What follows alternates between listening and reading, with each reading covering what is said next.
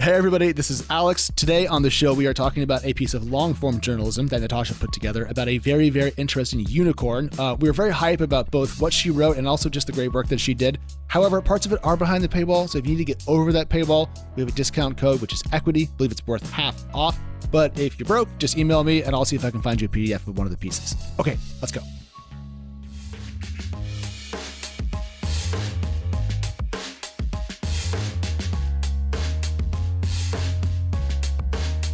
Hello and welcome back to Equity, TechCrunch's venture capital focused podcast where we unpack the numbers behind the headlines. This is our Wednesday show and we are niching down onto one of our absolute favorite topics, EdTech. But even inside that world, we're talking about a single company. And to guide us through all that, we have none other than our own EdTech expert and general genius, Natasha Mascarenhas. How are you doing?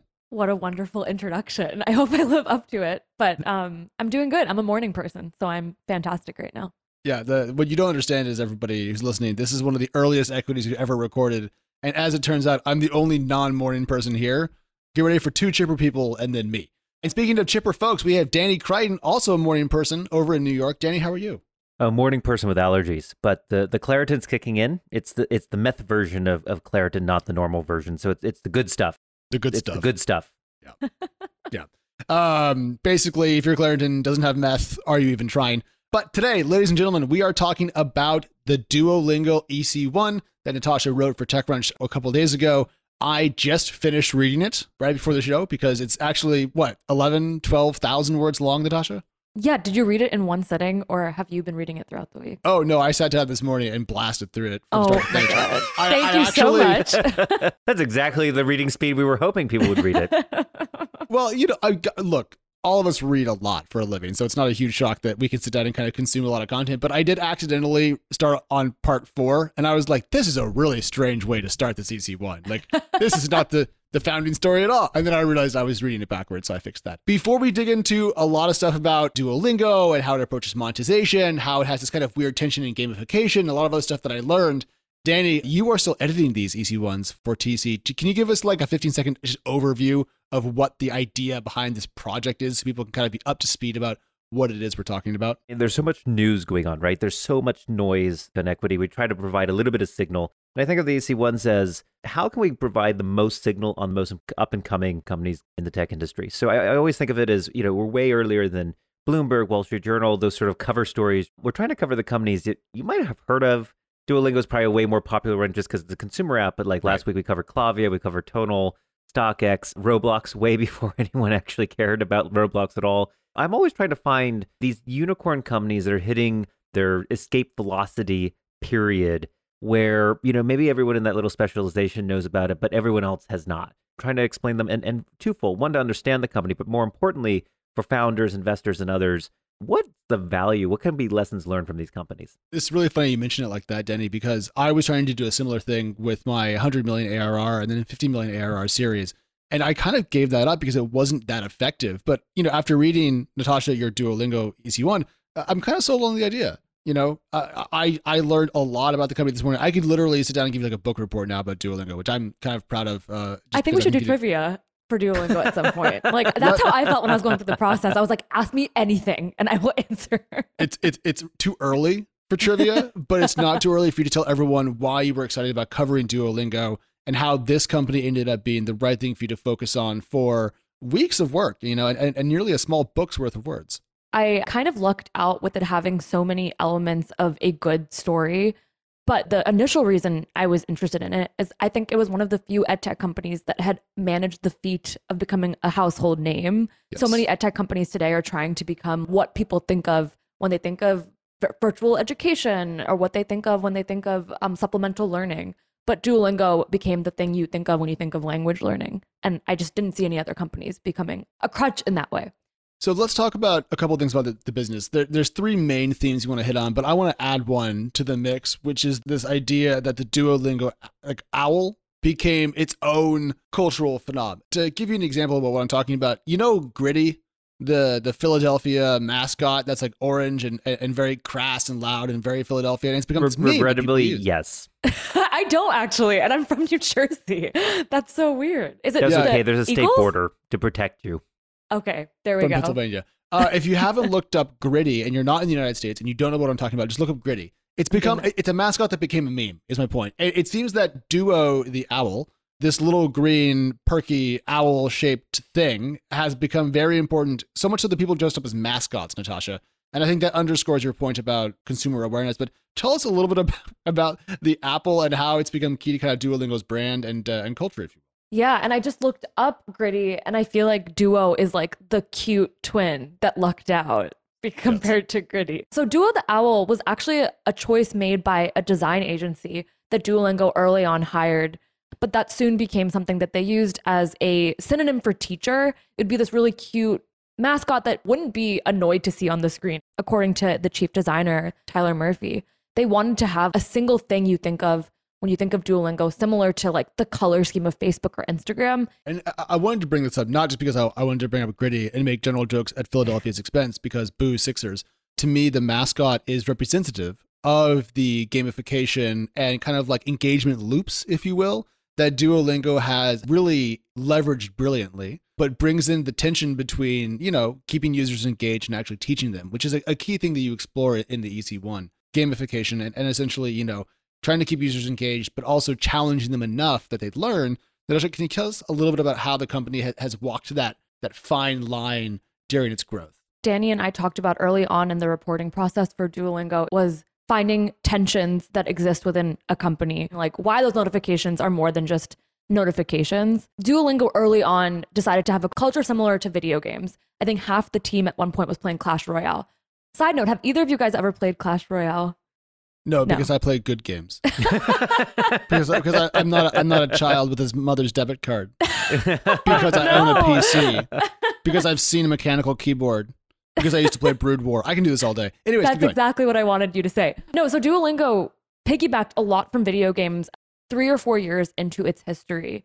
I think one of the interesting things with Duolingo, there's so much gamification and game dynamics that was brought in, but it's not a game. There's no boss battles in Duolingo. There are these concepts that are brought in that are mostly used for engagement, right? It's to get you back regularly, which is sort of key to language learning. If you're not doing it all the time, if you're just doing it once a week, it's very, very hard to make any progress in foreign language training. I think what was interesting is it wasn't just gaming, though. It was also dating. So, one of the things that I learned from this process is that there were like 3 or 4 apps that they pulled in over the years that really like transformed the company. So one that you just mentioned was, what was it? Clash Royale, yeah. Clash Royale, that one. But there was an earlier game. Angry Birds. Oh, yeah, Angry Birds. So you had Angry Birds, which, by the way, also with Rovio, the company that owns Angry Birds, also built out a huge mascot with its, I guess, Angry Bird. Does the Angry Bird have a name?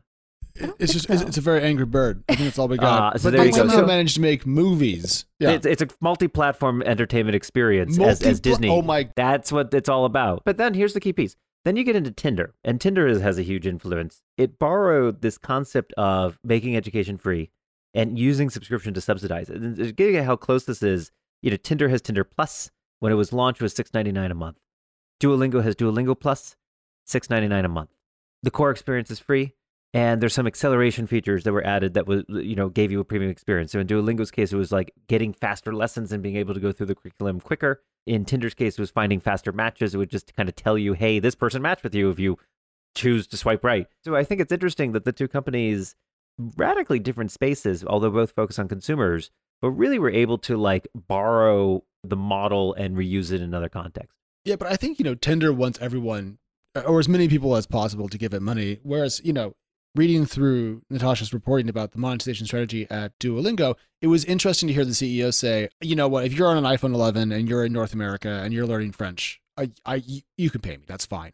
But if you're on a lower end device in India, I probably don't want your money. And so this ethos the company had for a long time, through its history of not wanting to monetize, not wanting to have ads, not wanting to have subscriptions and so forth, like it had this initial pitch. I think they found a great way to balance that for most people, while letting some more wealthy users in more developed markets, 3 or 4% pay for it. And that works out to nearly $200 million last year in bookings. So it's a strange, it actually kind of works. And it's one of those like internet moments, but I'm kind of excited to see like how mass distribution, low marginal costs for more users, a freemium product can really bring something that does have an impact around the world for free for most people. I mean, this is the promise we were told about when it comes to the internet and mobile apps. And it's fun to see it actually play out.